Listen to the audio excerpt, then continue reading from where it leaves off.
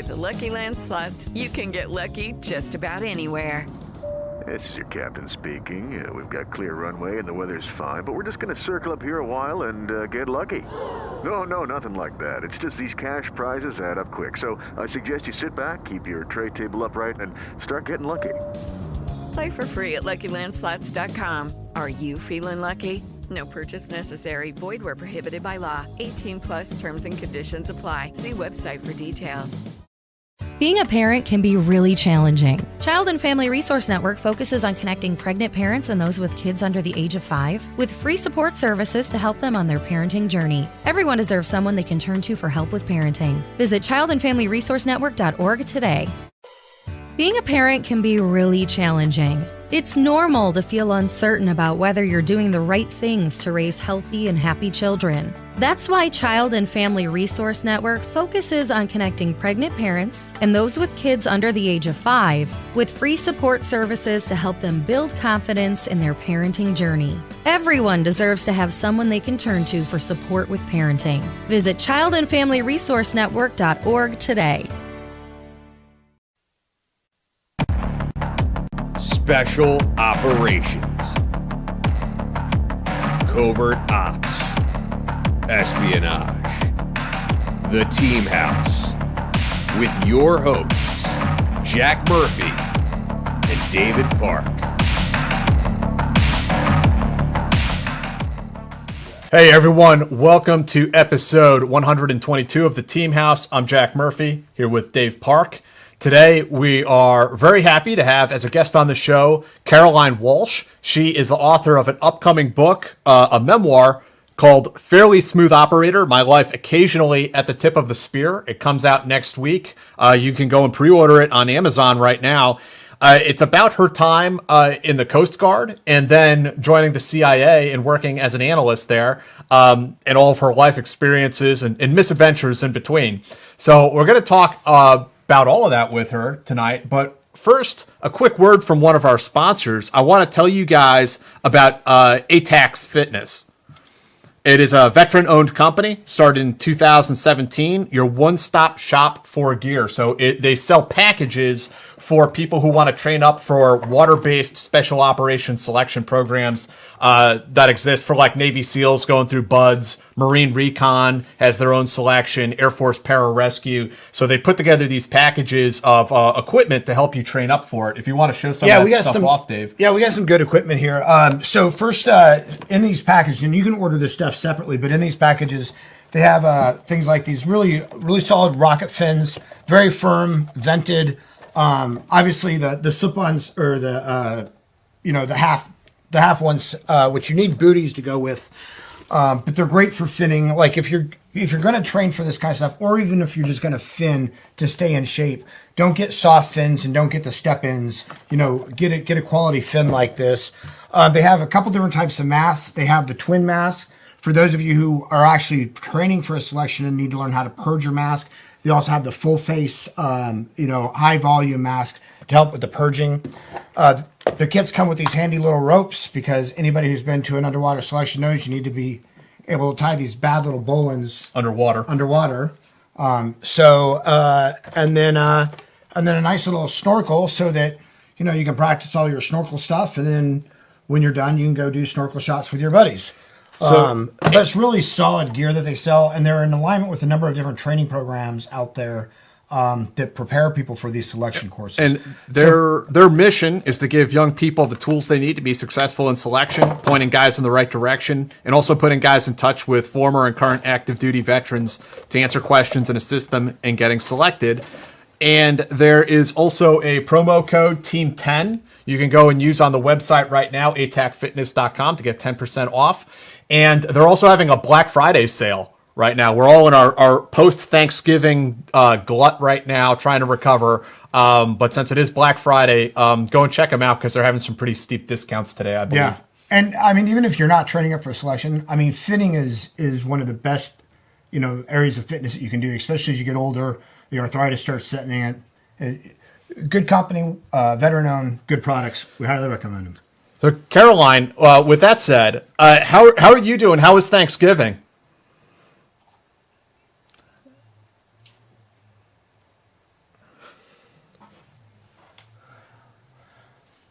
back at home. And I don't know what your underwater knot tying skills are like, but you have the surfboards right behind you. You're right on the cover of your book. I mean, you're a big time surfer, aren't you? Oh yeah, I love the water, the ocean. I did my own underwater training. The Coast Guard didn't really give me any, so like I was always in the pool, like holding my breath as long as I could, just swimming as far as I could. So yeah, it's awesome. So, the first question we pretty much always ask our guests is about their origin story. What was your upbringing like? Where did you grow up, and what was sort of that path that led you to ultimately, your first bit of governmental service with the Coast Guard? So oddly enough, I grew up in Ohio, pretty far away from the ocean. I was born in Riverside, California, and then we moved to Ohio when I was really young. So I basically grew up outside of Cleveland. I feel like a lot of my origin story is tied to surfing eventually. So we used to vacation to the Outer Banks, and I just caught the bug and like decided I had to surf during college. I applied to like 2 schools, and one of them was Cal State Monterey Bay, and that's how I kind of got to the coast from Ohio.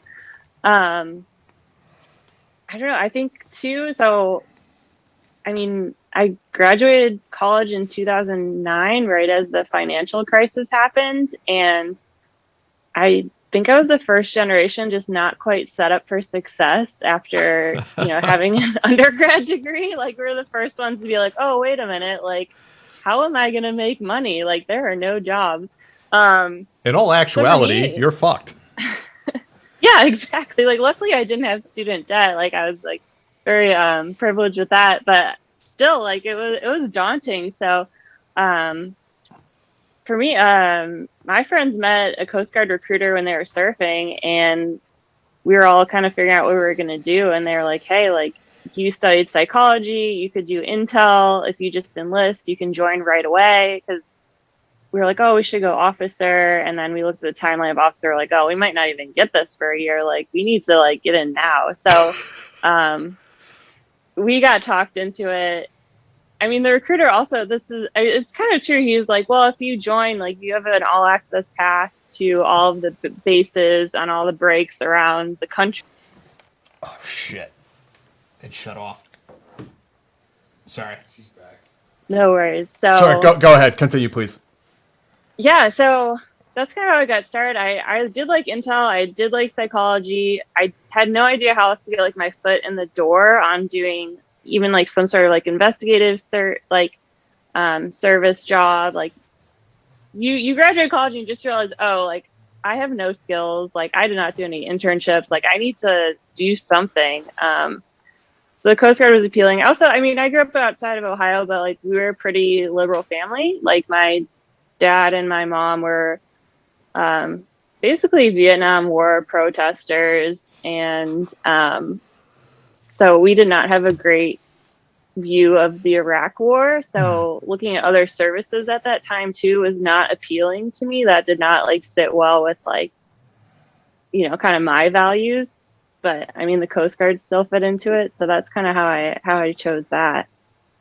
That's interesting. So what, aside from the timeline, what was there something about like the coast, about the intelligence world? Had you thought about that before, or the intelligence? I never did. Like, I feel like some people, like I had a manager at the CIA, and he was just like, "Oh, I never did drugs. I never did anything bad because I knew I wanted to be a CIA analyst." And I was like, dude, like you didn't have to do that. Like I just kind of like lived my life as a normal, like 18, 19, 20-year-old. And it kind of grew on me through like my CIA adventures and working in the intel field. But I never thought, I was never stuck on like, oh, I need to be in the military, or, oh, I need to do intelligence. I think I like psychology, and I like analyzing people, and like that side of it was kind of what turned me on to that field. So what did you think, having an impression of the military, what did you think of the Coast Guard when you first went to basic training and, you started that whole process? Yeah, I mean, from the outside, I just had we like me and my friends were looking at the website. We're like, oh, like, look, you can join the Coast Guard and you can play soccer, because we all played soccer in college. And then we were like, oh, shoot, we're looking at the academy website. Like, we weren't even looking at the right website. So, like, we joined and we started boot camp. We had, like, ponytails. Like, we got off the bus and got, like, screamed at. Like, we didn't watch war movies as kids. Like, this was all new to us. Like, we had no prep. You didn't watch Full Metal Jacket before going to boot camp like most kids do. No, Yeah. Right? Like, we were athletic. We did, like, all our push-ups, like, after class and at the gym. Like, we were stoked on the physical fitness side of it. And, like, we thought we'd be, like, you know, going in the ocean and doing training. I think we were in the ocean once during boot camp. Like, it was a lot of just them leaving you in a room to, like, see if you talked, and then they'd come and scream at you. So, like, I guess we learned the game quickly, of course. You know, we knew how to, like, have good hygiene and everything. So we were not the ones that, like, the species were picking on whatsoever. So it was fine. But I think our first introduction to, like, the Coast Guard just is, I guess a lot of military services, they're not as organized as you think they are.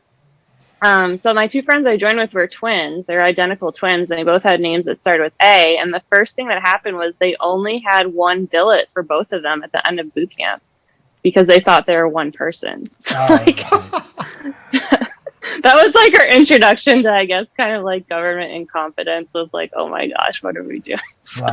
Right. And did going into intelligence, the Coast Guard, did it seem like a fun thing to you, or did it just seem like, it's something to do? It seemed fun. Like, it seemed interesting. I didn't know a lot about intel. Like, I didn't know if I'd be talking to people and interviewing people. I didn't know if I'd be, like, tracking drug boats. But it just seemed interesting, and I could tell myself the story that this was a good fit. I also really wanted to do, like, more education. I wanted my master's degree. I'm doing my PhD now. So it was also important for me to, like, get some of those benefits while I was in. I actually finished my master's degree as, like, an E5, using tuition assistance. So it was also just like, okay, how can I serve? And, like, you know, doing rescues was super interesting to me, and, like, how can I do this job and kind of set myself up for success down the road? Could you tell us about your first assignment out in Long Island, and, you know, kind of how that went down? There's some pretty interesting stories, to say the least, out there, and your initial foray into the Coast Guard and coastie life. Yeah, Long Island, like, at first, like, because I was coming from California, and I was like, oh, like, Long Island, like, is that Staten Island? And, like, thank God it was not. But, like, I was stationed in Montauk, like, just outside of the Hamptons. So we did, in the summers, we basically, like, played softball and rescued people from, like, themselves on their yachts, like, you know, running out of gas, or, like, getting them tows. So we went from that in the summers to just, like, really intense kind of, like, perfect storm, heavy weather operations in the winter. But it was also, like, a very isolated unit. There were only maybe 20, 25 of us. There were no officers. It just had this history of just, like, toxicity, because it was so isolated from the rest of the Coast Guard. So it was shocking for me just to see, like, there is, like, drug use among coasties. There was, like, cheating and, like, secrets and harassment and just manipulation. And I think I was just in shock for most of it. I avoided it a lot, and, like, I ran a lot. I, like, surfed a lot. I didn't know what else to do besides, like, just wait to get out of it. And for people who don't know, Montauk is the, like, northern tip of Long Island. Like, it is way out there, nowhere near civilization, I guess you could say. Yeah, it's where they quarantine people during the Spanish flu. So it's, like, it's pretty far out and isolated out there. So yeah, I experienced, like, I had a lot of trouble with, like, sexual harassment, and, you know, I would think people were trying to help me out with my career, and then they would hit on me or do something inappropriate, or, like, yeah, it was just, like, coming from, I guess, like, a more normal world. I don't know, like, that, there's nothing that could have prepared me for that, I think. And even going back, like, you know, you're worried about retaliation. You're worried about if you speak up, like, what does that mean for the unit of the small unit? You're basically would disrupt everything. And yeah, it was just a really tough place. I was only like 22, 23 years old. So I didn't know how to handle it. Yeah. So from what you describe in the book, it does sound like just a super not cool place to work at all. That particular unit.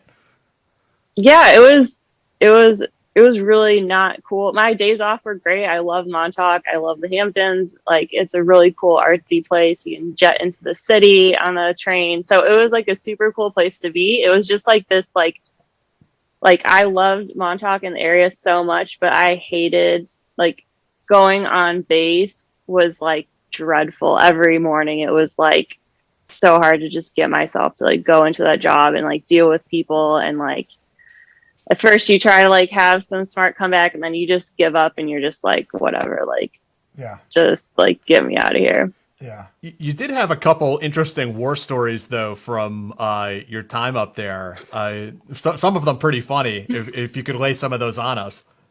Oh my gosh, yeah. I think okay. So oh my gosh, I will not make Coast Guard sound good. So we did have, like, it was a very isolated unit. We didn't get a lot of calls, but when we did get calls, like in the hurricane months, like they're pretty serious. Because the fishing culture is like, if fishermen get stuck or something in heavy weather, like they'll call each other. Like, they will not call the Coast Guard because we bring our law enforcement stuff. Like, they don't have life jackets. They have cocaine on board. Like, that sucks for them. They don't want to call us. So if they actually call us, where it's like they are in deep shit. So we got one of those calls, and like, we only had, I think, 4 people. That was like our minimum crew. And, everyone, it's like, I think any of the military services, like, people get bored, and as soon as they get a call, if there, there's like a war about, like, you want to get in there. So like, everyone wanted to get out there. So we had the minimum crew. We're like, we're going to do it. And like, we started going on our 47, which like self-rights. I mean, you won't be able to like drive it well afterwards, but it does like self-right in the storm. I forget, flipped over. So we're on like our heavy duty boat, and the waves are getting bigger, and we get out there, and like, I just start getting really hot, and we're in these like Mustang suits. It's like a snowsuit, and like, we're going up and down, and then we have to like circle this boat to find its cleats because we're going to tow it. And like, we're like stopping, and like, and I'm like, oh my God, I'm like, oh shit, I'm going to throw up. And like, I had never puked on the boat before. And I'm like, oh, I just like vomited out like everything in my stomach. I was like, guys, like and they're like, just rest. Like, you're fine. We'll get it. And then like our guy down below deck, he's like I don't know if you've seen like Ashton Kutcher in that movie. The one with it's Kevin like our Costner? one Coast Guard. Yeah. So this guy's like Mr. Perfect, like Ashton Kutcher, like great body, super good guy. He's down there. He's ready to throw the tow line over, like save the day. And like, he sees my puke. I puked on the tow line, and he sees my puke, and he's just like, oh shit. He starts vomiting off the side of the boat. Like, cause he's like Mr. Perfect. His one flaw is like kryptonite is like, he has a super weak stomach. So like, now we're down to just like 2 guys, like one driving the boat, and like one who's just this guy who's just like been at the unit for like 10 years. Like, so they save our asses, and like that, I'm just like, oh man, like, this is typical Coast Guard. Like, I hope these guys on the other boat don't see us just like vomiting over the side. You write in the book too that it's like one of these situations where there's a storm, the vessel you're going out to rescue is broken down out in the middle of nowhere, but now you're also like really exceeding the fuel range of the boat the ship that you have. That really you needed a more substantial rescue effort than your small endeavor out there on Montauk had to offer. Oh, totally. Yeah. Oh, yeah. That was like the leadership decision-making part of it, where it's like, oh, well, like, we're out 30 miles and it just drifted like 10 extra miles. So like, let's just go. But it's like, oh, well, like, actually, if you go that 10 extra miles, now we're like really pretty far off from where we're supposed to, like, our like final nautical limit is. So yeah, it was just one of those things. It was just like, I don't know, you want to do it, you're already out there. It's like, all right, I guess we'll do this. Like, just a bunch of like 20 to 30-year-olds making decisions. I mean, I guess like most of the military, like making these calls. And luckily it turned out fine. We were all fine, well, except for me puking everywhere. But yeah, it was just like, oh man, like I am living the Coast Guard life, not making us look so great. So that's interesting in terms of job, because you were there. Your job in the Coast Guard was it intelligence analyst or intelligence collector? Yeah, so that's the interesting thing about the Coast Guard is like you join and like unless you get guaranteed A school, unless your recruiter hooks you up and they need you to like go to A school right after boot camp, you join and you're at a unit doing the grunt work, whatever they need you to do. It's supposed to be 6 months. I think because of like budget cuts and then somebody screwed up my paperwork. So I was doing the grunt work for 3 years without a rate. So I didn't actually go to Intel school for 3 years into my service. Yeah. How do you get promoted without a rate? You don't. So I was lucky. I had a degree. So I started as like an E3. I didn't make E4 until I went to the schooling 3 years later. So that's crazy. Yeah, you kind of just get screwed. I mean, I could have changed rates. I could have gone and been a mechanic or like a boat driver, like a boatswain's mate, but like that, like I was not interested in that and I was not skilled in that. Like I'm very much like more analytic and academic and like I can do physical stuff, but like not for my job. I would not want to do that. So yeah, some people, I mean, it was like a really weird time in the Coast Guard. Some people like hit their 4-year limit and like had never gone to A school, like their training school. That's insane to me. I didn't even know that could happen in the military, that you could not have a job.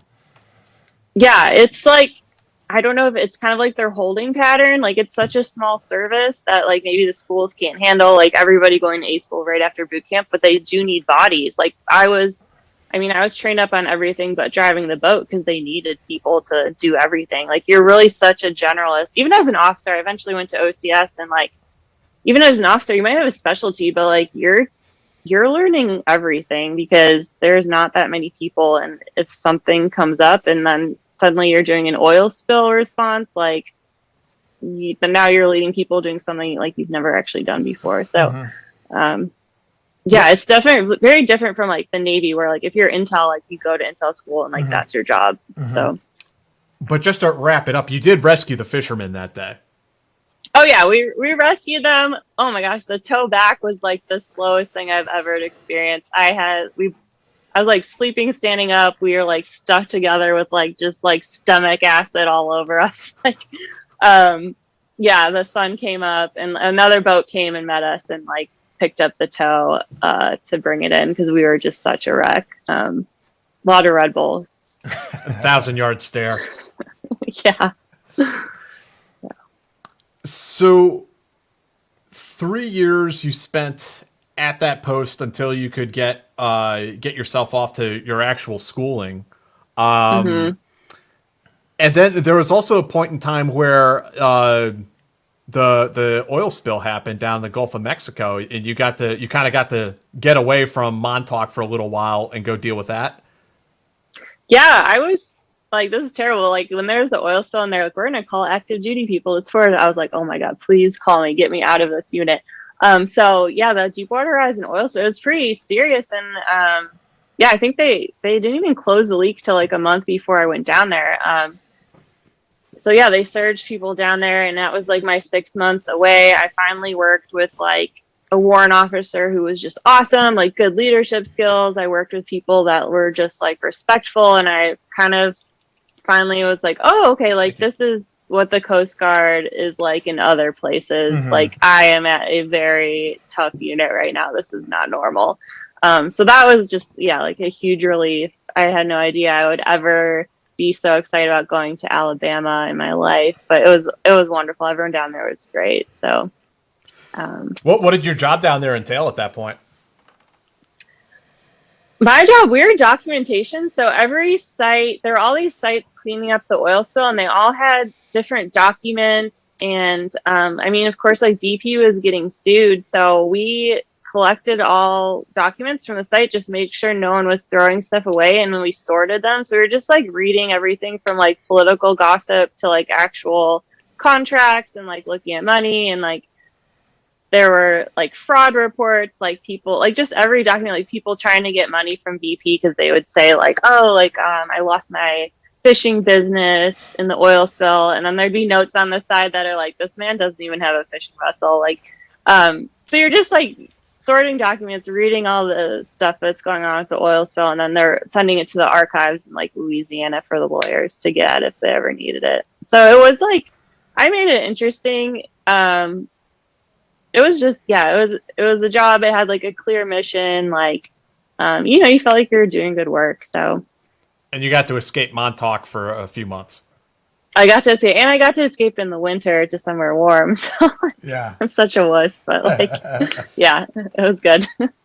So when you were finally able to get to the Intel course that you were signed up for, I mean, did you start finding a side of the Coast Guard that you liked a little bit more? It is Ryan here, and I have a question for you. What do you do when you win? Like, are you a fist pumper, a woohooer, a hand clapper, a high fiver? I kind of like the high five, but if you want to hone in on those winning moves, check out Chumba Casino. At ChumbaCasino.com, choose from hundreds of social casino-style games for your chance to redeem serious cash prizes. There are new game releases weekly, plus free daily bonuses, so don't wait. Start having the most fun ever at ChumbaCasino.com. No purchase necessary. VGW Group. Void where prohibited by law. See terms and conditions. 18+. I did, yeah. The Intel side was like very professional. A lot of us dealt with a similar issue where we were waiting for school forever. So we were just excited to be there, like no regrets, like probably a little bit more disgruntled than your average class of, like your schools, just because we'd seen a lot. So yeah, I finally like felt professional and felt like I was doing what I wanted to be doing. Being a parent can be really challenging. Child and Family Resource Network focuses on connecting pregnant parents and those with kids under the age of 5 with free support services to help them on their parenting journey. Everyone deserves someone they can turn to for help with parenting. Visit childandfamilyresourcenetwork.org today.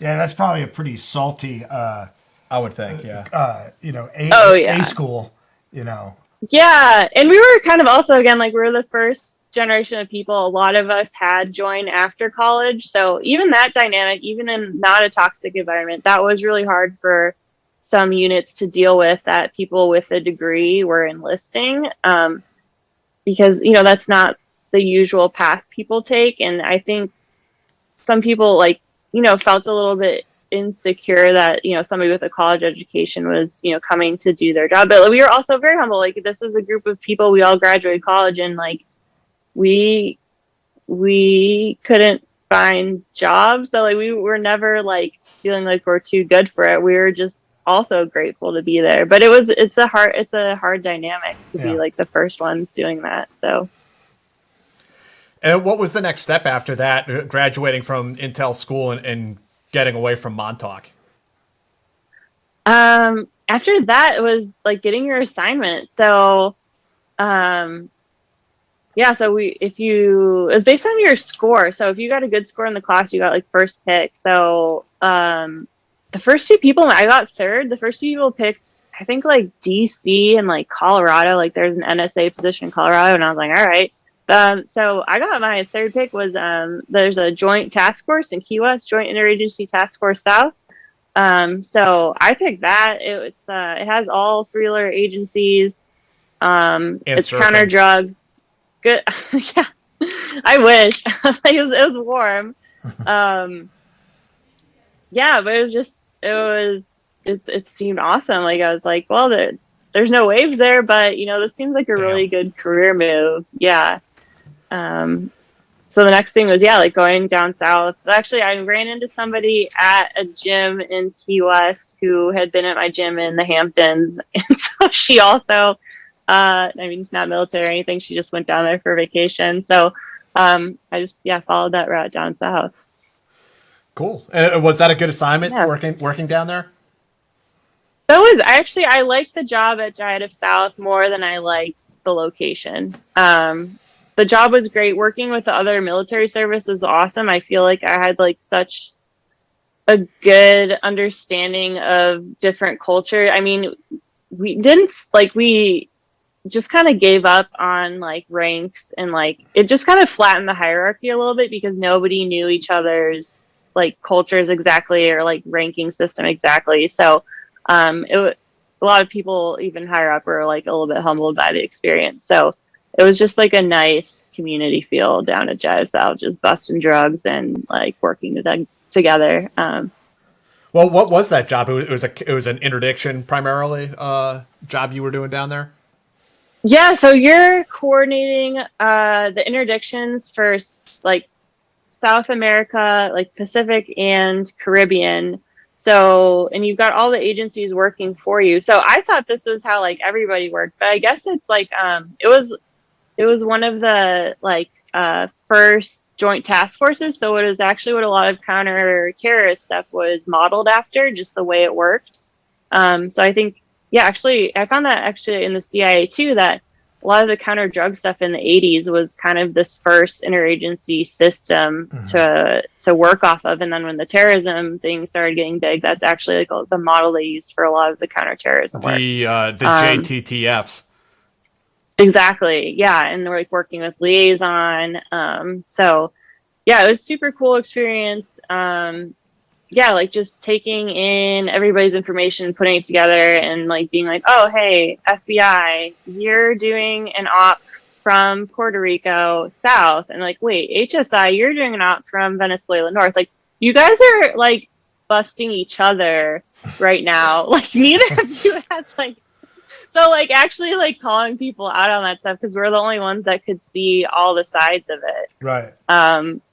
So yeah, there were definitely some not close calls, but just like, oh wow, like we are kind of like USA, we need to get our shit together. Like we've got undercovers on both sides. So that's pretty funny. They were tracking each other. Yeah. Yeah. Yeah. That would have made for an interesting press release from, when they're perp walking their own guys. Right? Like I'm like sometimes like, we didn't catch it for like, until we were like, oh wait, like we were, comparing notes, and it's like, oh, this like I think there were some like close calls on that kind of stuff, but yeah, luckily we caught it in time. Any other cool stories from down there in Key West from your time down there, whether professionally or personally? It sounded like it's kind of a one-horse town, right?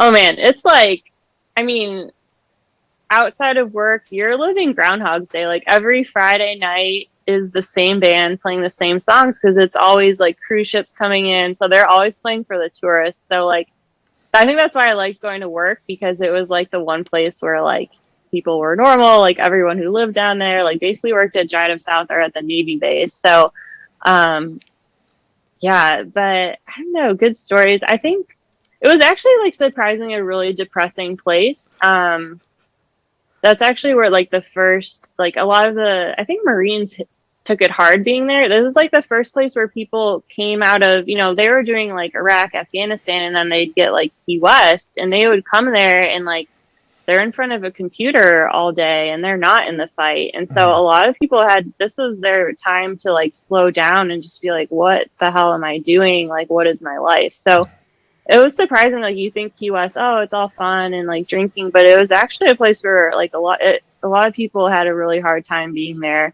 and being in that Groundhog's Day. And even if you had the drug mission, like you did, go home to your family or not your family at the end of the day. So you weren't on this like deployment track where you could kind of get away from stuff you're not dealing with at home. So yeah, that was actually the first place I experienced, somebody who like took their own life. And, it's not the kind of place you think of that stuff happening, but, yeah, it was kind of like a reality check spot for a lot of people. Yeah, that's rough. And was it around this time frame that you were going to OCS? Yeah. So I went to the reserve once I like took the leap and got off active duty. I went to our reserve OCS, and yeah, that was like a great program. I applied in Montauk actually, and I had this like senior chief who was like helping me with my application. And then like looking back, I was like, man, that guy had no idea what he was doing. Like no wonder I didn't get in when I was active duty. Like, why would I have somebody help me out that like But so I finally got in after I got active duty and got in the reserve officer candidate program. I figured, if I'm gonna be in the reserves, I want a little bit more control, like as an officer. So I did that, and finally got the officer job. So and where did that take you? That took me, so I moved to DC. I didn't have a job after active duty. That's like so tough. Like, I know, like, I had a master's degree, I had a security clearance, and I did not, like, I had to just make the leap without like having a set job. So I moved up to DC where I knew at least I could get some sort of position eventually. And then I was doing the reserve job. I was in Virginia Beach at Dam Neck. Like, we have a little Coast Guard base there. And then I went to like a port security unit, which was in like Yorktown, Fort Eustis. And that was my reserve officer assignment. It was Fort Eustis. And we ended up going down to Guantanamo for a year. And it was interesting. It was like I was doing land ops for training, and like I just had no idea what I was doing. And I was kind of glad I was an officer, because that was okay to not know how to do land ops as an officer. Definitely had some moments there. So around what year was it when you were down on like Guantanamo, and what was that? Because that base used to be really barren. Had it been built up much, or? Yeah, I mean, not really. It was still, everything was like temporary. Like, they still had, our Coast Guard stuff was like trailers, as if we were going to leave in like a year or two. But it was like, 2017, 18? Like, we'd been there for a long time. So, it was just a weird, there's like the task force with the prisons is like separate, and like we would have to do our patrols and do our watches from there. But that was just, man, it was just the kind of place you're like, why are we still doing here? Like, this is like, why is the Coast Guard here, first of all? And then like, separately, why is anybody here? Like, this is like kind of a waste of everyone's time. Like, every time there was a trial, we had to change our patrol, because the trial, they take the defendant to a different building. So we had to do a maritime patrol in a different area. And it was just, and then like, nothing happens in those trials. So you're like, this, like, just like the amount of things that like were just did not make sense and were just kind of depressing. Like, it was just a lot there. Yeah. And like some of our CIA training studies were about these guys, and it was just like, why are these people still around? Like, this is such a waste. So, yeah. There were other people, like coworkers and stuff, who were wondering that too, if I recall right from your book. Like, the Coast Guard is here? What the hell? Yeah, because it's a naval base, and like, it's not like the drug stuff. So like, if you have a Coast Guard person on your Navy boat, then like your Navy boat can now like legally like interdict and like do more law enforcement stuff. But like, yeah, we were on a Navy base. We were following the like whatever their rules of engagement. So there was no like legal loophole we were offering. It's like, maybe some Coast Guard person just really wanted to feel involved and like be down there. I don't know. Like, we could not figure it out whatsoever. I probably should just like write a letter. But it's also like the industrial complex that happens where, the people making those decisions are the people who are reserves, who are on active duty orders for the last 5 years. And so like, of course they still want so it makes you question like this whole giant system, right? Which of course, any military industrial complex, you start to just like pull a string and be like, I wonder if this is why we're still here. Like, there's not an incentive for us to leave. We're finding a way to get paid. A lot of people. Well, in the beginning, they probably got some sort of campaign badge for the Global War on Terror. It was like it might have been one of the only ways to get it in the Coast Guard. And so it was like, oh, I'm in. He's like, I need this. Yeah. So why did you, I mean, and if I'm missing something, jump in here, but was this about the time you started thinking about leaving the Coast Guard? What was going on for Caroline at this moment?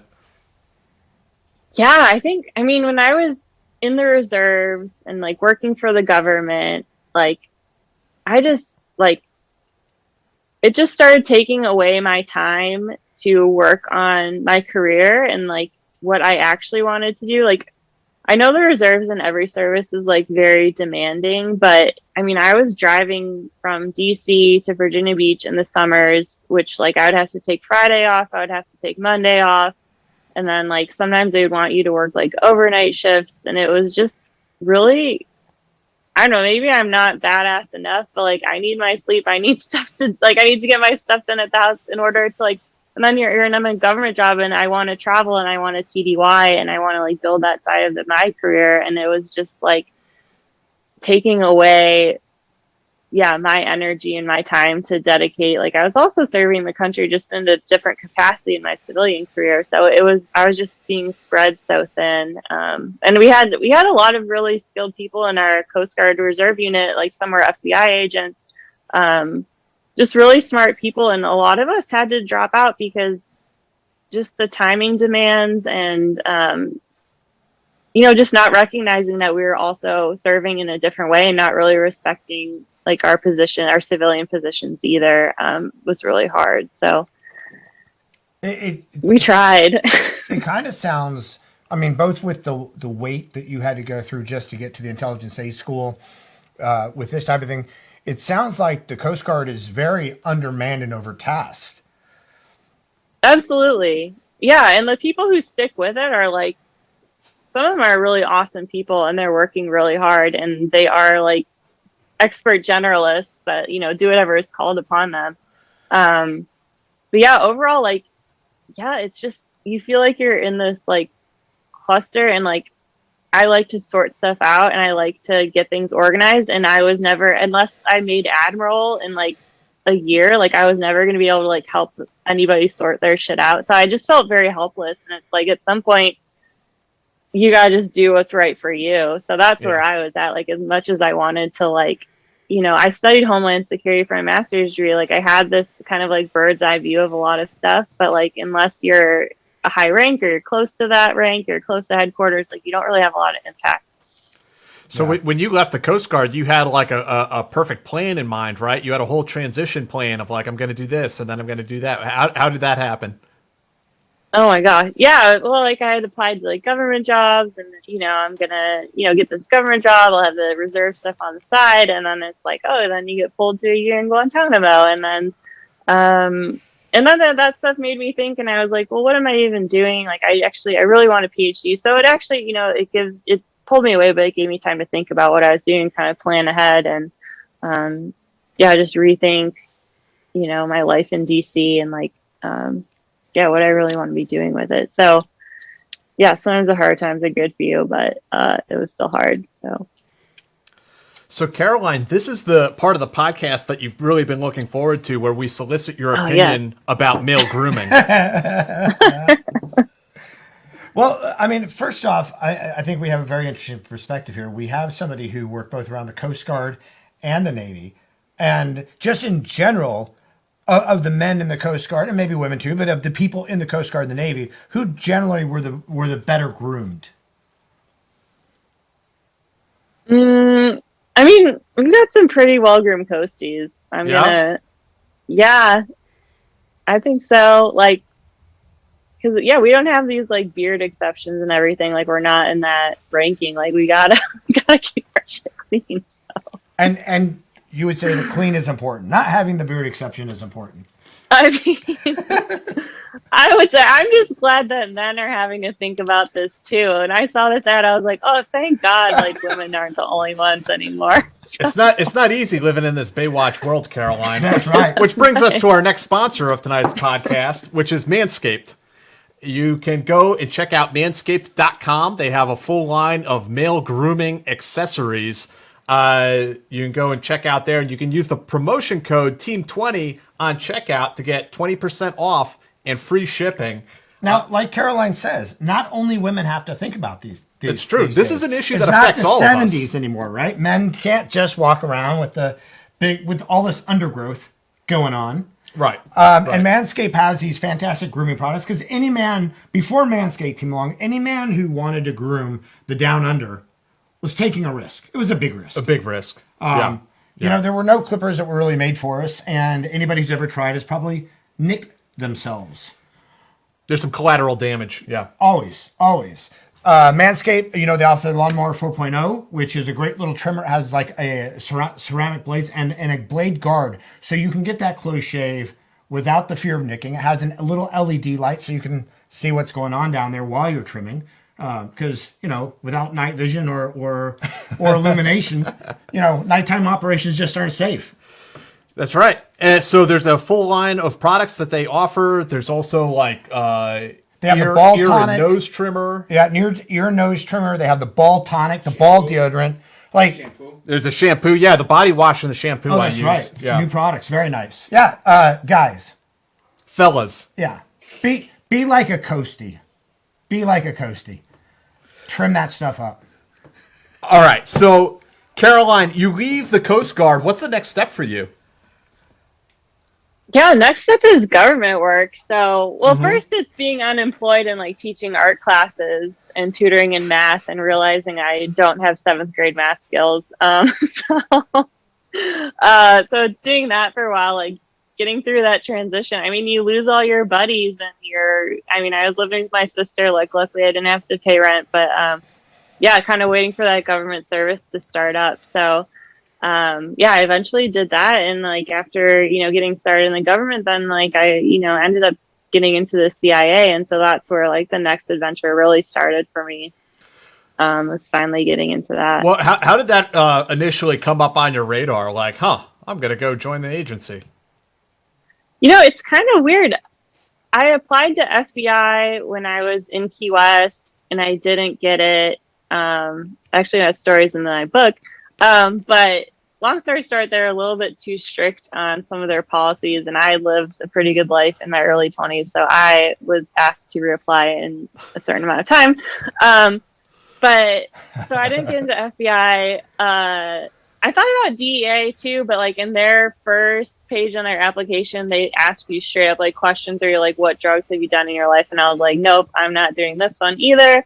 So my cousin actually recommended the CIA. She is not an intel or military or anything. She just told me about like this online like session where you can just check it out and ask questions. And I started on it, and the culture was as I went through the process, the culture was really a great fit for me. I know from the outside, people think like CIA is like, very strict, very like one type of person, like wearing suit and tie and everything.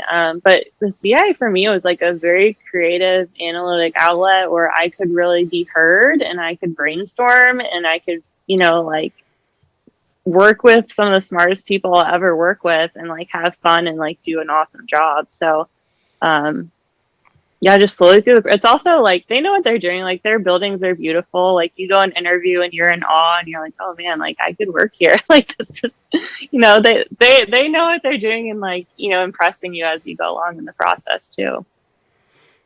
So you applied for the agency, and what was it like going through the like application process and grilling you on the polygraph? Was it pretty much smooth sailing?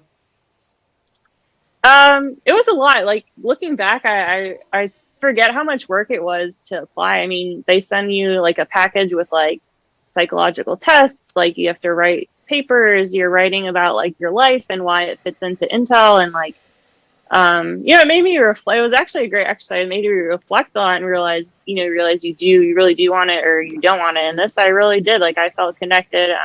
My dad's a mathematician, and like, I'm not a math person, but I feel like I have some of that like analytic side to me. So kind of like reflecting on like, okay, why am I a good fit besides just like, being Coast Guard intel and like psychology, like what inside me makes me like a good fit for this. And like, how is this part of like, my story to start at the CIA and like, so it made me reflect a lot. The polygraph, I don't know.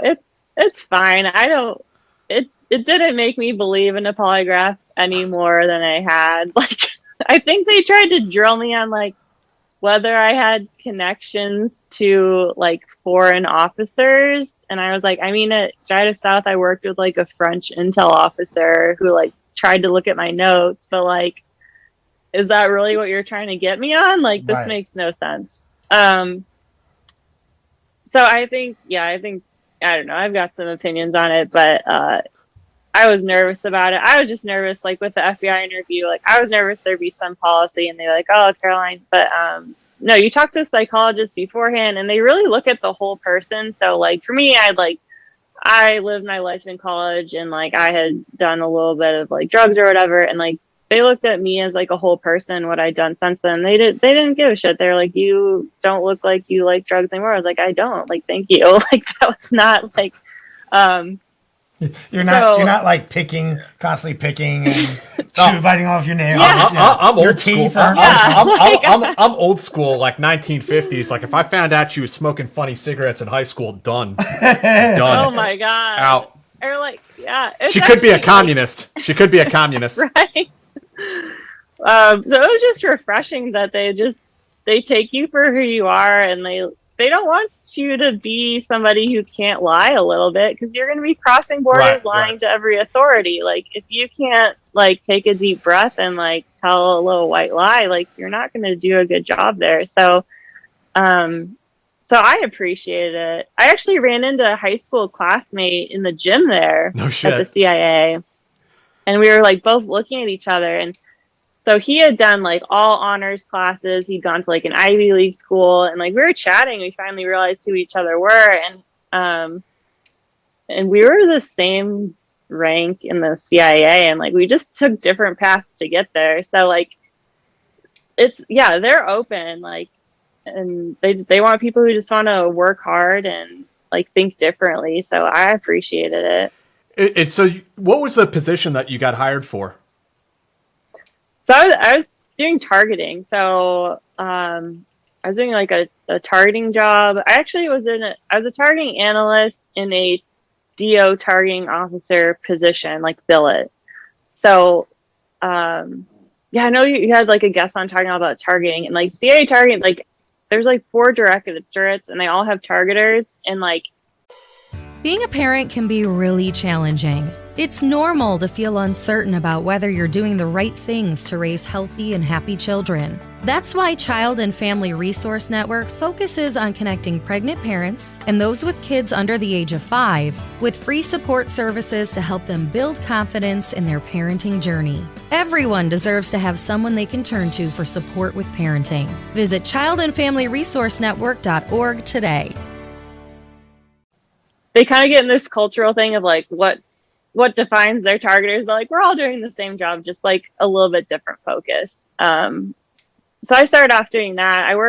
You get to go around the building a little bit when you start off. So I started out, I did a little bit in like one of our Asia departments doing targeting. I did a little bit in the counterterrorism Europe doing targeting, and then I landed like in the counter drug targeting at the agency, and just doing that kind of work on like a whole nother scale than at what was at Dryden South. Mm-hmm.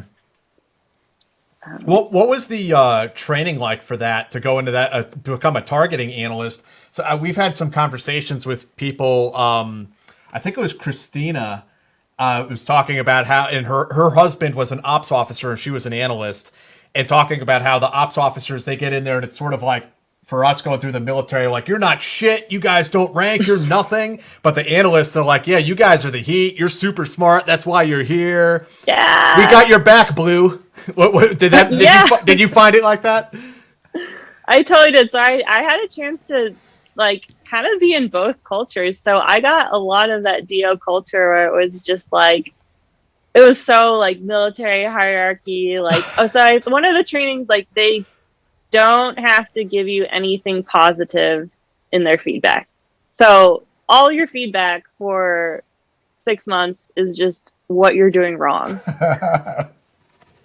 And like now, like it's great because now, like, oh, I published a book and my editor's like, oh, I don't want to be too harsh. And I'm like, dude, give it to me. Like, tell me what's wrong. Yeah. Like, I have like thick skin. So it does like build you have to build yourself up when you get that kind of training. But then when you do the analyst training and it's like you're like 10 minutes late to class and they're like, oh, it's okay, like I know there was traffic this morning, like no worries, like you want to get some coffee.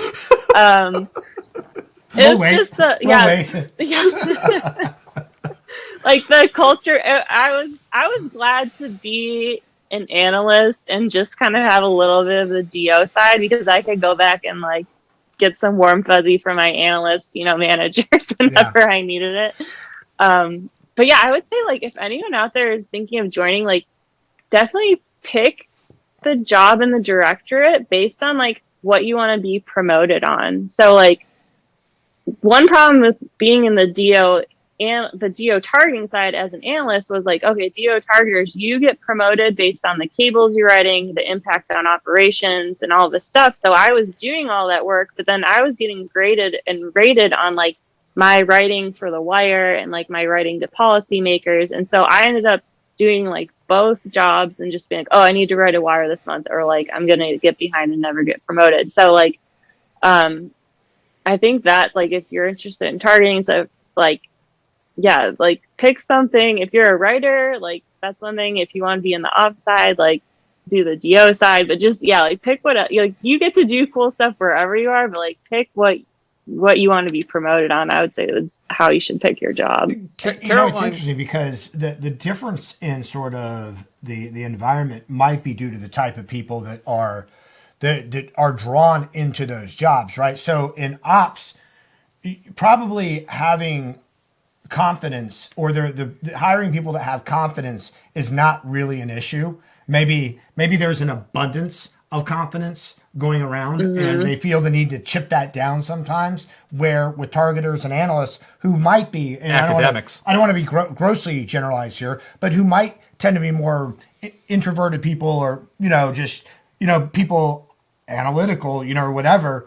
It might be, hey, let's build them up so they have more confidence in the products that they're producing, and aren't afraid to say what they feel like they need to say when they need to say it. Absolutely. I think that was my problem, is like I'm definitely more of the analytic mindset. And so I'm already ripping myself apart. Like, I don't need somebody else to like give me like bad feedback. Like I do that to myself every night. So like that was definitely really hard. But yeah, I think, but definitely, yeah, like there's definitely some case officers that need to be like kind of taken down a notch for sure. And I think that's probably what the training was for those types of people. But you can really tell, I mean, like, sorry. Please, please go ahead. Yeah, like the DO side, like when I was on a DO team, like they were like, oh, Caroline, you're so quiet. You're like a sphinx. Like you don't talk. And then like when I was an analyst, I went and worked on like an advanced analytics team with like a bunch of PhDs, and they were like, oh, you're the extrovert. Like we need you to host this conference. And it's just like, that's funny. Yeah, the contrast. For the people who aren't quite familiar with it, can you tell us sort of the difference between an analyst and a targeter? Because they seem like there's a lot of crossover. Yeah, and when a lot of people hear targeter, they think, drone striking dudes. There's different types of targeting, right? Yeah, for sure. So, like, targeter is just like a broad name. So there's operation DO targeters, there's DA targeters. So targeting, you're doing everything. A lot of it, like you'll go on a team and you'll be like, okay, what's the big strategy here? And they'll be like, well, we haven't written a strategy. And you're like, oh shit, well, we need a strategy. So you're talking about like, you're taking a lot of times, if you go on a team, you're writing the big picture first, and then you're narrowing down to like, okay, big picture of what the hell is going on in this region. And then you're slowly getting down to like, who are we going to like arrest, drone strike, whatever. But if your team is doing it right, you have, whether it's a cable or like a written piece, like you have that big overarching strategy that's slowly directing you down to these individuals that you're targeting. Whether it's like, recruitment or, arrest or I mean, I guess we don't arrest people, but somebody else doing the job. Right. So you can be anywhere in the middle of that. You can be like, the middle part's the hardest, where you're trying to figure out, okay, if you want to get to this one person, what are these options for getting to that person? So you're brainstorming like any sort of outrageous to reasonable option to help you get somebody to that person. So it's really, that's where the creativity comes in, where you're learning everything about this topic, region, person, company, whatever, to try to get in there. Yeah. And I think, you mentioned it, you're brainstorming these outrageous things. And who was we had on recently? We were talking about, there were these plans. Oh, it was I think it was Toby, when there were like all these plans coming out to do these crazy things, and it's like, yeah, but nobody really knows if those were actually plans or if that's just everybody throwing their ideas up on a whiteboard, no matter how ridiculous they might seem, just to get them up there. Yeah, for sure. I mean, we had like a rule in brainstorming where you don't say anything bad about anyone's idea. Like, first step is everything goes on the board, because that's how you get the more likely ideas, by something outrageous that like something reasonable that builds on something totally outrageous. Right. So, who knows if some document was just everything that got thrown on the board at one point. So, right. Yeah. CIA plan to assassinate Santa Claus. Well, that might have been on the board, but nobody ever seriously considered that. Or did they? Yeah. Or did they? Yeah. I mean, you definitely do. It's an interesting place. Like, as much as we have lawyers and, after all stuff in the news over the last 20 years, we're reined in, but at some point, there is a little bit of a culture where there's a waiver for everything. So if you have a good idea and it might work, there's probably some way to figure out how to get it done. Yeah. Which is cool. Yeah. So what can you tell us about doing the job? Are there any stories or anecdotes that you're allowed to share with us from being a targeting analyst? Being a targeting analyst? I mean, I think I could tell a story. We were kind of talking just there's a lot of interagency rivalries within the U.S., which you don't realize within our own organization. So I guess it's interesting because as a targeter, you're learning about other countries. You're learning about this country's Air Force and Navy do not get along. So you're considering that as you kind of plan, what you're doing and how you're approaching that region. But looking at ourselves at the USA, we actually also have those kinds of things where some of our agencies don't get along. So I think one of the stories I tell in my book, just different cultures, I tell one story about we're going to DEA headquarters and my manager gets past this DEA big bag of weed that they have all these labels on, because it's a DEA lab that they so we're just learning about the latest that they have. And my manager gets in, he starts whispering quotes from Half Baked to me, and we just get the dirtiest look from these DEA analysts where it's just not okay. So just the different cultures there. I think we also had some things with the defense attaches not really liking us in other regions. This is not in the book, but we had one place where we were pretty closely with one place, and the defense attaché, he just really wanted all the attention. So these are the Navy people who are working in the embassy, and we kept getting all the attention. We don't want the attention, we don't want the recognition. So at one point the DoD gave this country a helicopter or something. So there's this ribbon cutting ceremony that's in the papers. This is not something that we go to support and watch, and the next thing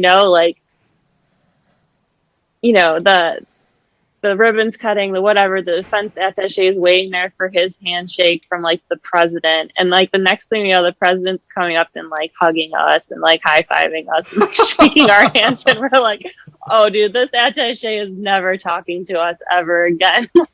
It's shit like that. You where guys swooping in and taking the credit. we were off to the side, we did not we were should we even go? It's just funny. But you said you felt like you were kind of thriving in this position too, you really enjoyed what you were doing. I did, yeah. I really liked it. I took a break. The working on the drug stuff was really kind of getting to me, just because it seemed it was just kind of turned into its own never-ending cycle. And it's interesting that the CIA has a counter-drug mission too, which of course explains. I don't think a lot of people understand that. Maybe before we move on, could you talk about how the agency has that part and how it connects with DEA and other organizations? Yeah, I mean, it's had it for a while. This goes back to the 80s drug wars. I mean, if you watch Narcos, there's a CIA person in that show that pops in at a little bit of time. So yeah, historically, man, I don't know. You'd have to Wikipedia it historically because I'm gonna mix up what's out there and what's not. But yeah, we've done it a long time. We work in small teams, and I mean across the agency we work in small teams, and we just get a lot done with like a team of 3 or 4 people. So like honestly, a lot of times we are more agile than DEA. Like we can get in there. We can like also we have like people that have done a lot of like strategy stuff who think like really, really big picture and like really 5-10 steps down the road. So CIA does have a huge like, influence piece too. So like, we're not like always knocking down doors and everything. Like we have like a bit of, long-term view on things. So yeah, we've been, I don't know, like just Google it. We've been at it for a while. We do a good job. So. Yeah. I'm sorry. Before I interrupted you, you were saying that you felt like it became an unending cycle.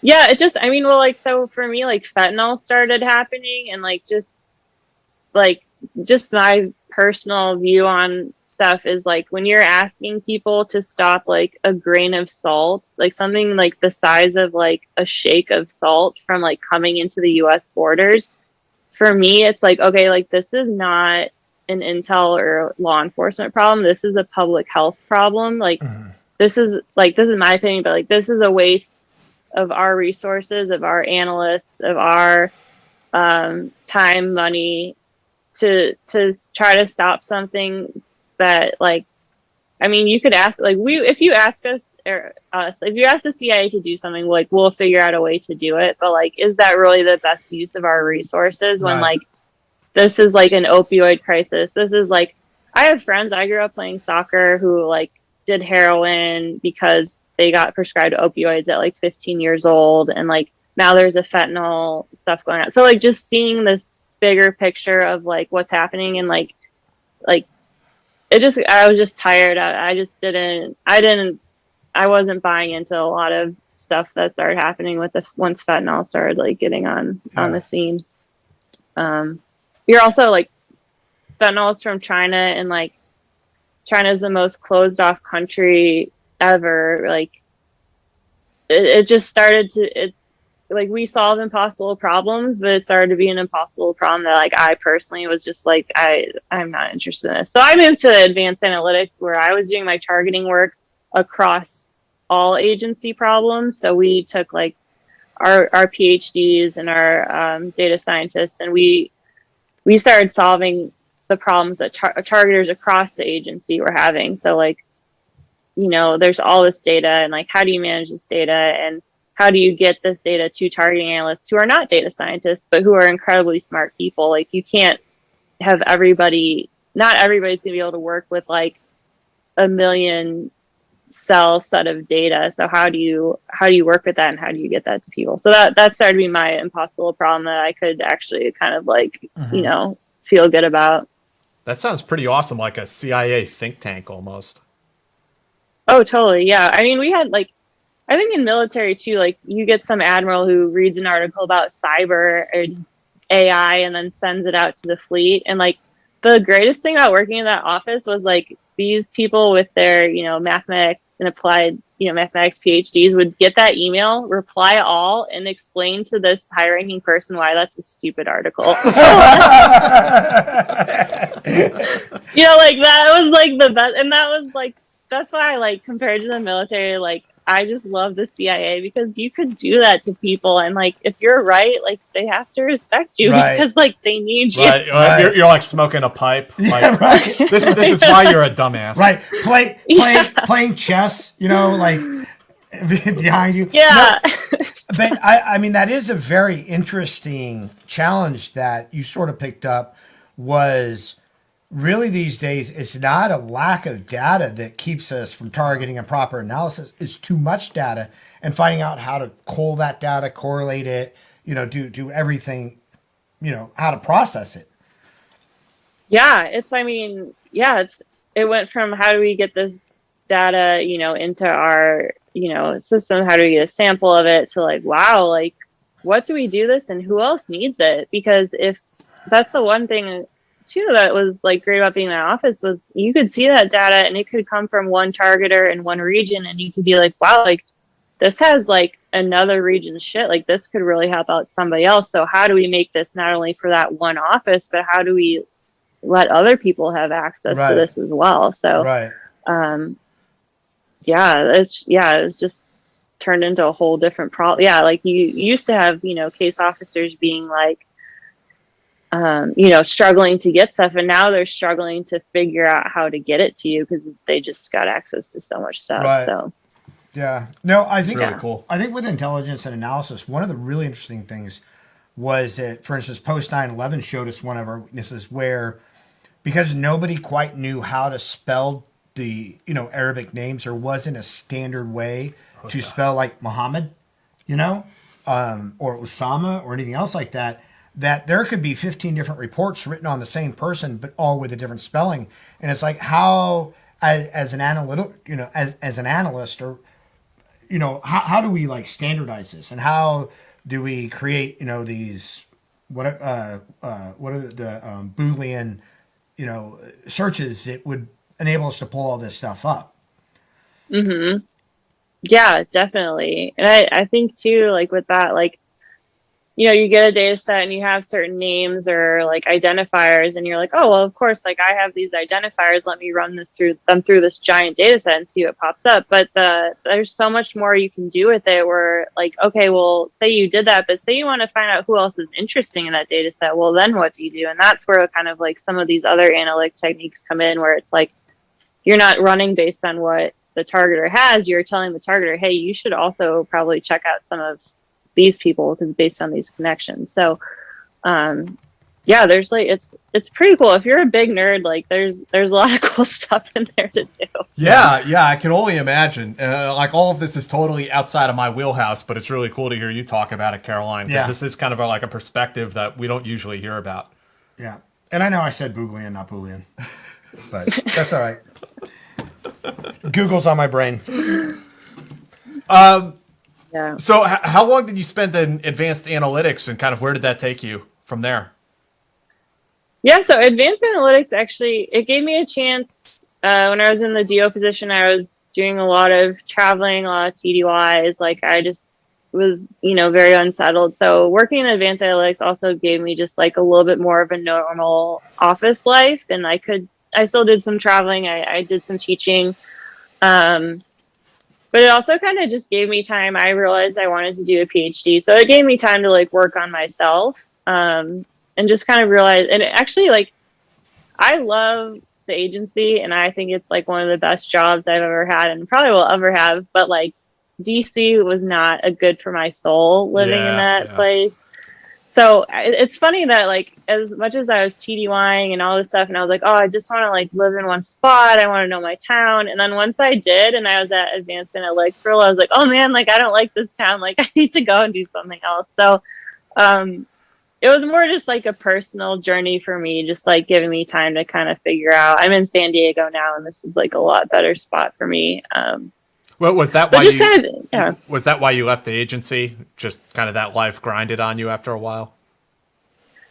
I think so. Like the life grinds on you. For me too, coming from the Coast Guard, I moved every 2 years, and like I felt like I had a lot of stuff that I needed to process as well. From like, like even from the very beginning, just like all the sexual harassment and like escaping that, and just some of my like coping mechanisms were not healthy.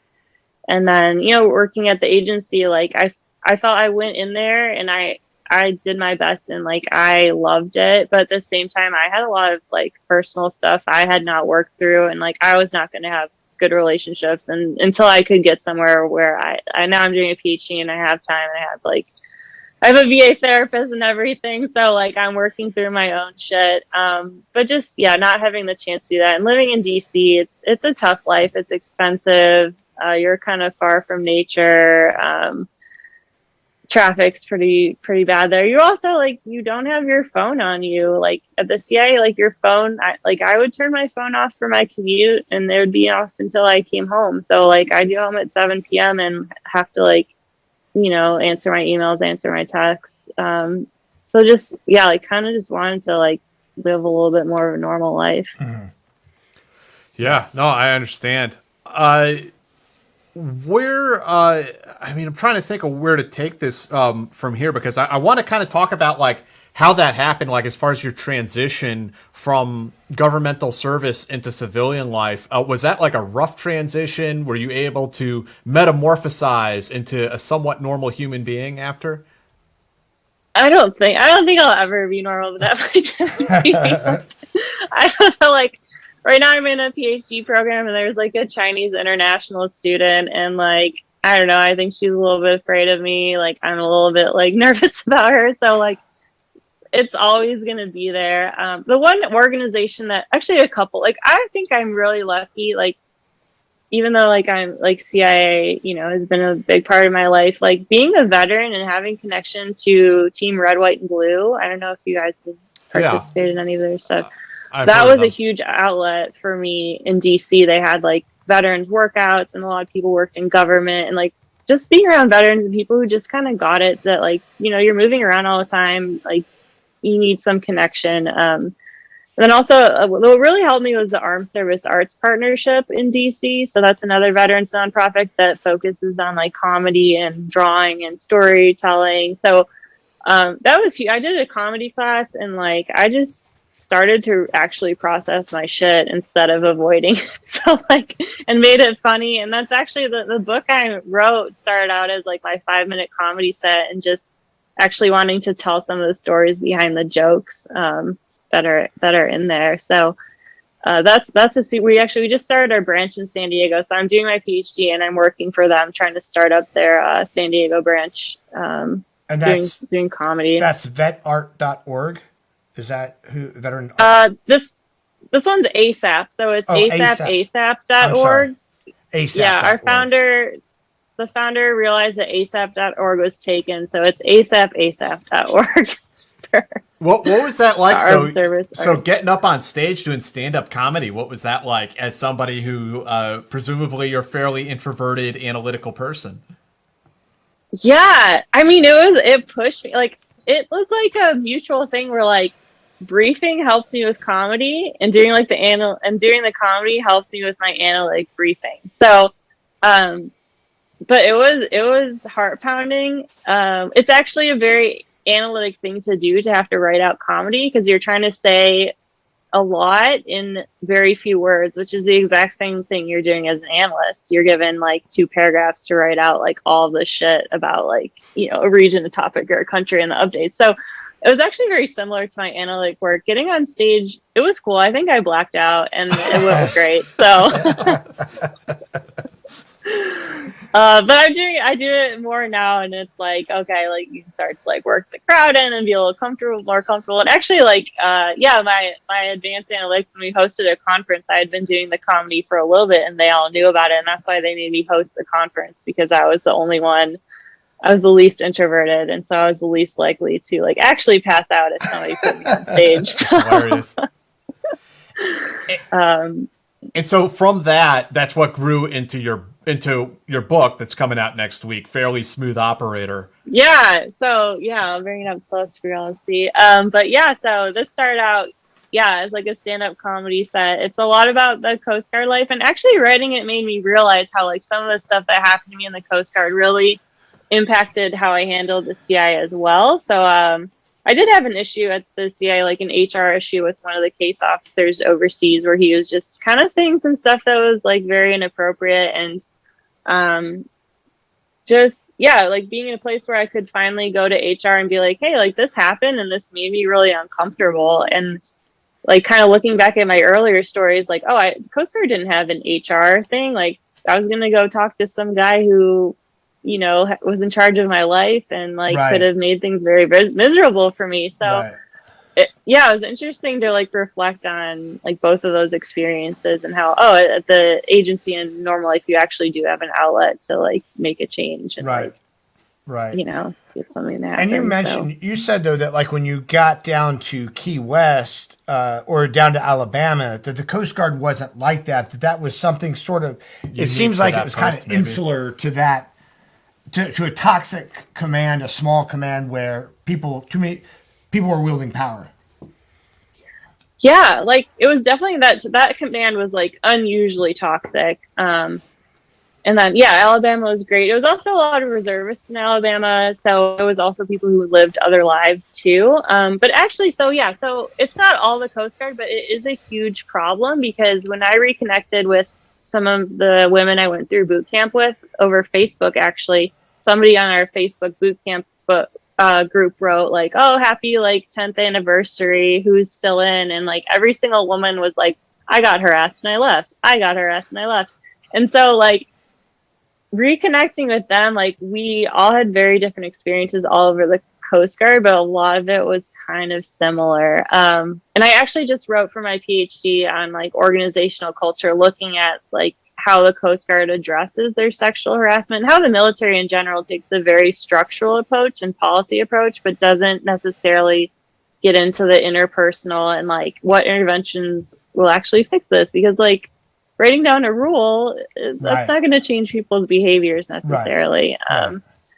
So yeah, I was in an incredibly toxic environment, but there's a lot of it around. I think you see like the Fort Hood thing. That's another reason I wrote this book, is just seeing stuff in the headlines about women. And like one of the interviews after the woman Vanessa was killed, I think she was Army. Yeah. Was in an interview with some of the soldiers, and just some of the male soldiers had no idea that this stuff was a problem. So like part of this book is also being like, hey, like, I mean, I didn't get killed or like, badly assaulted or anything, but like just like an insight for some of the men, like stick up for people like women and like listen to them and ask them questions and make sure they're okay, and like tell your idiot buddies to cut it out. Like, so like part of it is also just getting the message out there. Like there's all this little stuff that like I don't think men in the service necessarily realize that we go through. It's true. I mean, and it's not to like excuse it per se. And I hope people out there will think about what I say, but I think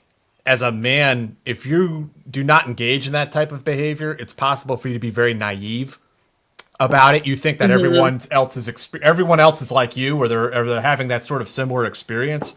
And so like my experience in the military as a soldier was one thing, and then coming out and working as a journalist for the last 10 years, I've come to discover something very different, a very different type of experience. And I could go on a huge rant for like an hour, but I'll leave that for another time, since this is really supposed to be the Caroline show. But yes, you're right. The military does not handle it well at all. Yeah, and even little stuff, even stuff where it's nobody's fault. Like I tell a story about how like we had to do the tear gas training, and so I had my gas mask and my hair and regulations, and we went into the gas chamber, and I just started, you're supposed to break the seal on the mask a few minutes in, and I broke the seal, but like it was already burning, and I couldn't clear it because it turned out my hair was caught in it. And so the Coast Guard hadn't gotten the new masks for women that like adapted to your buns in the back of your head. So I had a mask that was messed up because my bun was caught in it, because I was wearing my bun by regulations. So like just little stuff too, where it's just a little bit different for women. We run into like a little bit of different problems where some things are like made for men, or not ready for us, I guess. So and that was what kind of inspired you to write this book? Yeah, I think, part of it just telling my personal story that's, pretty, I don't know, I guess like maybe unique. And then also just like, the women's story and getting it out there. But like, it's a different situation. And I mean, I think I say in there, like I had a boyfriend, and we went and we volunteered at a Girl Scout camp one weekend. And so it was all women. He was in the Coast Guard too. And we were at this all women's Girl Scout camp doing our volunteer work, and we're getting lunch, and we sit down, and he's just surrounded by like women and girls. And he looks at me, he's like, "Caroline, like I'm a little uncomfortable right now." And I was just like, "Dude, like this is my life every day. Like I am always at a unit surrounded by men, and I always feel uncomfortable." Like, so just like the fact that like I had to say that for him to get it. Yeah. Like I'm glad you can relate. So, I think we had a question here for you from a viewer. Alex asks, if someone made you the commandant of the Coast Guard, what would you do on day one, and what would you hope to have accomplished by the end of your tenure? I'm shipping out for the SIU boot in a few days. Ooh. What's SIU boot? It's the Merchant Marines, I believe. Oh, okay. Yeah. Okay. Oh, man, if I was commandant for day. I mean, I think the first thing, I don't know, I'm a big, budget person. What are we doing in Gitmo? What are we doing in these places? Are we using our resources wisely? We're an agent or, organization, the Coast Guard that's spread so thin. How do we put our resources where they need to be based on our own values in the agency and our own priorities, as well as those of the country right now and some of the threats that we're dealing with. So I think just realigning resources, and also some of these isolated units, checking in on those, putting a monthly check where some officer goes and just checks, and even if he or she is just the jerk that everyone dreads coming, sometimes you need that so that people get their shit together. So those are that resources, and checking in on stuff would probably on climate would be my first things to do. So where are you at today? You said you're working on a PhD program out in San Diego? Yes, I'm at University of San Diego. I'm working on the PhD in leadership studies. So yeah, I so much to reflect on good and bad leadership. I feel like Coast Guard was always bad leadership, and then CIA, I was like, oh, this is what good leadership looks like. So just taking those experiences, taking some of the targeting techniques too, and putting a little bit of quantitative analysis on a more liberal arts area has been really interesting. For the Armed Service Arts Partnership and some of these nonprofits, if you can look at how you're building community and who are the people in this organization who are influencers and who are connecting people to their services, I think is really interesting for some of the nonprofit work and the leadership work. So I'm in San Diego working on that. Just doing a mix of reflecting and figuring out what's next for a career for me. So I'm lucky. I have the GI Bill, which has been amazing. Such a good resource. I'm working in the military and veterans office too at the university. Just, I definitely really connect with that experience. The transition is tough. Whether you get into your university or you're trying to find a job, it's definitely tough to figure out how to set yourself up for success. So, you thinking about going into teaching? I am. Yeah, I'm teaching a class right now, and just connecting with the new generation it's so exciting. They're so cool, man. They don't even need some of the lessons we're teaching. They're we get it. Some of the the USD has a very social justice, and we talk about diversity, inclusion, and these kids get it. They know they watch the news, they have friends of multiple identities and a lot of different backgrounds. I would say so many of these kids they're just such good kids. I tell them my old Coastie stories and my CA stories. I'm like the old person telling C stories to the class. Nice. But yeah, I love teaching. It's super good. I have a lot of confidence in the upcoming generations. They put their phones away during class too. They're not the TikTok zombies sometimes they get labeled as. Do you got to learn all the new lingo that the kids use? Because I'm only 38, but I'm like a boomer basically, and I have to ask our producer D about what is spilling the tea. That's one. Yeah, it's you got some tea? What's the tea? Yeah, that's gossip. A thing. What's going on? Yeah. Oh my god. What about the drip? There's something with the drip, right? You look dripped out right now. You always look at your leather jacket and shit. Yeah, drip means you looking fresh. Yeah, the drip. I got that drip going. Yeah, exactly. It's not what the drip used to mean in the Navy. Yeah. Yeah, well. That's what I'm saying, Dave. We're old. We're super if old. Would have said you look like you got the drip, and be like, no, I got I got the shot. No, I got tested. I got tested. Yeah, that's what I'm saying. We're super. We didn't go to the PI. What are you doing? No, I'm just kidding. That's horrible. Yeah, horrible. I mean the lingo, and then for me, like the technology. So being in government and Intel I did Intel, like, I don't know, like 8 years or so, like overall, and like, you know, like I mentioned, my phone's in my car. I never had an Apple Watch. I just got these like fucking things. What are these earbuds? You know, a couple months ago, because I had no use for them for a lot of years because I didn't have any technology on me. So for me, not the lingo, but like trying to keep up with like, oh, like I should probably get a MacBook instead of my like super heavy laptop. Like, Yeah. You know, because like, oh, I can actually use it more than just, you know, Saturdays, Sundays when I'm not TDY. It's also That's my interesting. struggle. It's also interesting, I think, sometimes seeing like how quickly technology moves in the outside world, because when you're like in special operations or intelligence, like a lot of the DSNT people or the tech people or whomever, they're buying off the shelf stuff because the government can't keep up with just how fast. CIA still using Lotus Notes. Right. Yeah.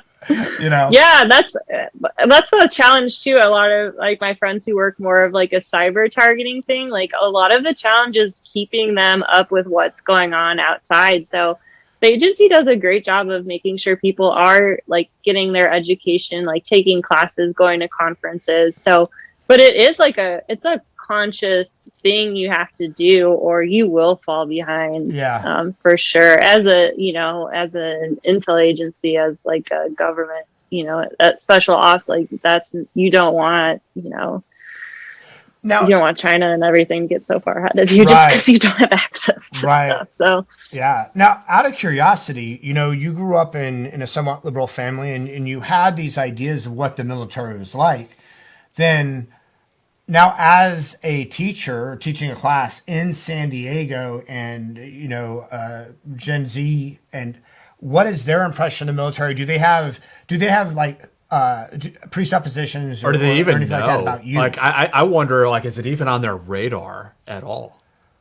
Yeah, we have 2 students who are ROTC in the class. So I feel good about being in front because I can open them up, and the other kids didn't realize like these students who are ROTC, they're up at 5 a.m. a lot of days of the week. So like bringing up their story and how hard they're working and like what their goals are, I think is really valuable. But yeah, for Veterans Day, I put on some of our ASAP comedy videos for them. We have like some 5-minute stand-up videos of veterans, you know, making jokes and telling their stories. And a lot of them, I asked them, you know, if anyone had a connection, and I think one student had his buddies at the Navy Academy, but nobody else really had too much connection, which is kind of per usual.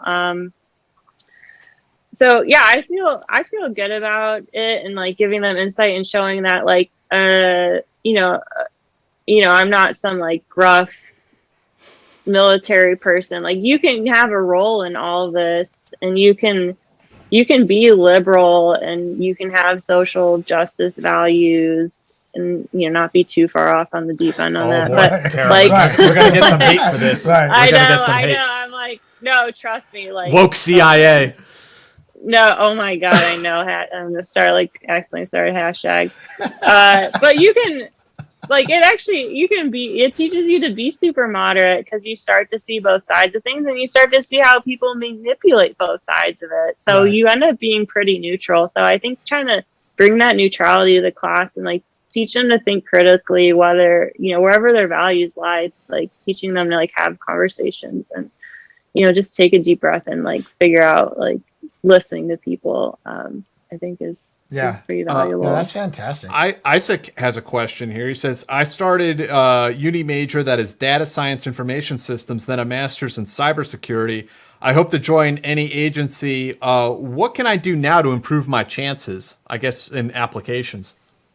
Learn a foreign language. If you want to scotch there, Dave.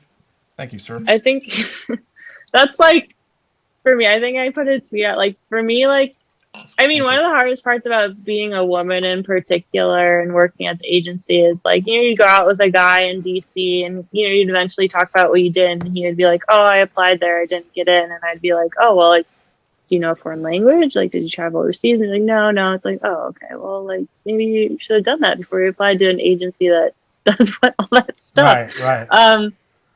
I mean, obviously, like data science is so valuable in any organization right now, so you're going to be in demand. But if you want to do cool stuff, like a foreign language is important, and it's one more thing on your resume that will make you stand out. Well, even if it's something like Spanish, it doesn't have to be Chinese or Russian, and even just something like Spanish, just to show you can do it. Mm-hmm. Canadian. I'm fluent in jive, believe it or not. Yeah. So, Caroline, before we wrap up here, any stories or anything from the book or anything at all, really, that I failed to ask, that we failed to cover today? Anything you really want to bring up? I don't know. I mean, I think, there's some really... I wish I could tell all the stories. This book has some. Maybe I'll slowly figure out how to write another book with some other funny stories. I mean, I think some of the best stuff, if you get into the CIA, happens early on. Like some of those early training stories, and like if you're in some class and they like a lot of your IC contractors are like 70-year-old like people who like got were at the bombing in Beirut, who just like, man, like they're the badasses of it. And just like if you get in like just valuing those stories and like listening to these people and asking them questions, and just enjoying the process. Like I think some people rush out and they're like, oh, I want to get to my post, I want to get to my office, I want to get to my job. But just like some of that long training and is there for a reason. And like, man, just enjoy. We had like, oh man, I don't know if I want to say their names. I'll call them Paul and Pearl. They were like these two 70-year-old like old case officers. They were instructors in our class, and like, man, they just hated each other. And they were constantly like, man, like Pearl would say something and like Peter would like repeat her afterwards, and she would be like, I already said that. And like Peter would be like, oh, sorry, I'm hard of hearing because like I got bombed in Beirut. Like, just like these old people like who are still so cognitively sharp and like just giving each other shit. I don't know. Like they're arguing about the Cuban Missile Crisis in class. Oh my god! Like some of that, like that stuff is like what makes my heart happy. Like thinking about that stuff. Like. And just knowing you're gonna be those people someday. Now I'm that person for my like class, like telling these stupid stories. What did your parents think? A, when you went into the Coast Guard, and then B, when you went into the CIA, and then did their opinions change over time?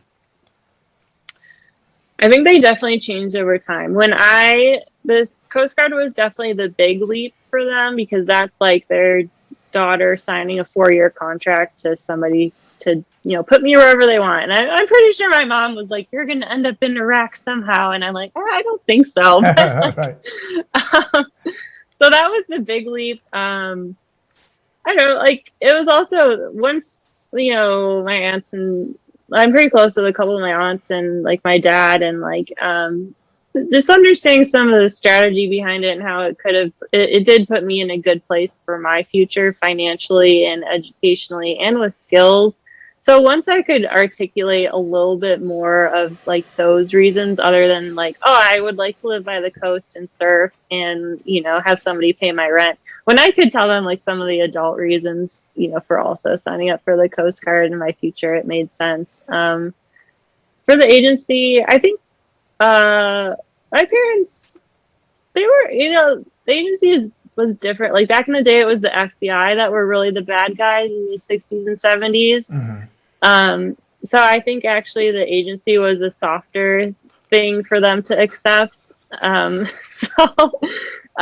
think if I had worked, for the FBI or something, I'm pretty sure I think my dad's watching this, but like I'm pretty sure he has a file on him somewhere. We need to do a FOIA request and see what they have on him. But it is a different culture, like you say. Like the idea of what the FBI would accept that you did when college and the CIA, right? They're very different mentalities. Yeah, it's totally different. And the CIA is still a dangerous job, and like I think it was better because they didn't know what I was doing, that they didn't worry as much because, you know, at the Coast Guard, like, you know, you could talk about them and like they know where you are and they know you're in training. But, you know, at the agency, no one really knows what you're doing, even your family. So it was harder for them to worry about details in that side of things. Yeah. Caroline, where can people go and find your book? You can pre-order it now. It's coming out next week, right?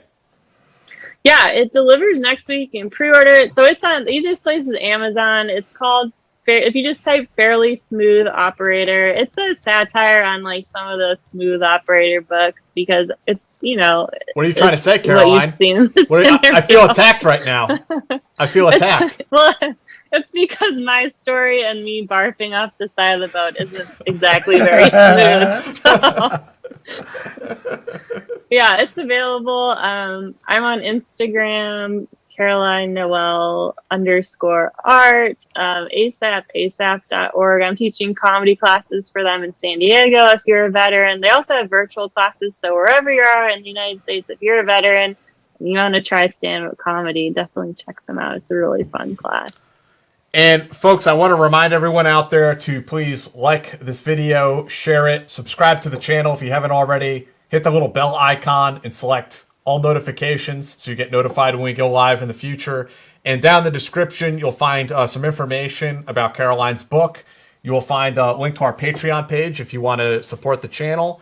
And also, we got merch. There's coffee mugs and there's hoodies and all that good stuff if you're interested. There's all kinds of good stuff. And also check out we thank you to our sponsors and check them out. atacfitness.com for all your swimmer needs. And for all your bull trimmer needs, manscaped.com. Manscaped.com. So. And next week, we're going to have Ryan Fugit on the show. He is a former Apache attack helicopter pilot and CIA case officer, and he is the host of another YouTube channel called Combat Story. Very good one. If you go, if you like the Team House, I guarantee you that you'll find something on Combat Story that you'll enjoy. You find me on there for one thing, and me, but you're going to see Dave on there very soon. Yeah. So yeah, you go check out Combat Story, and we'll have the host of that show, Ryan, on the show on the Team House next Friday. So thank you everyone for joining us. Caroline, thank you for spending a few hours of your Friday evening with us, part of your Thanksgiving recovery. Here chilling with two bros tonight. Really appreciate it. So normal life. Thanks for having me. All right, everyone. We'll see you next Friday. Hello, it is Ryan, and we could all use an extra bright spot in our day, couldn't we? Just to make up for things like sitting in traffic, doing the dishes, counting your steps, you know, all the mundane stuff. That is why I'm such a big fan of Chumba Casino. Chumba Casino has all your favorite social casino-style games that you can play for free anytime, anywhere with daily bonuses. That should brighten your day a little. Actually, a lot. So sign up now at ChumbaCasino.com. That's ChumbaCasino.com. No purchase necessary. VGW Group. Void where prohibited by law. See terms and conditions. 18+.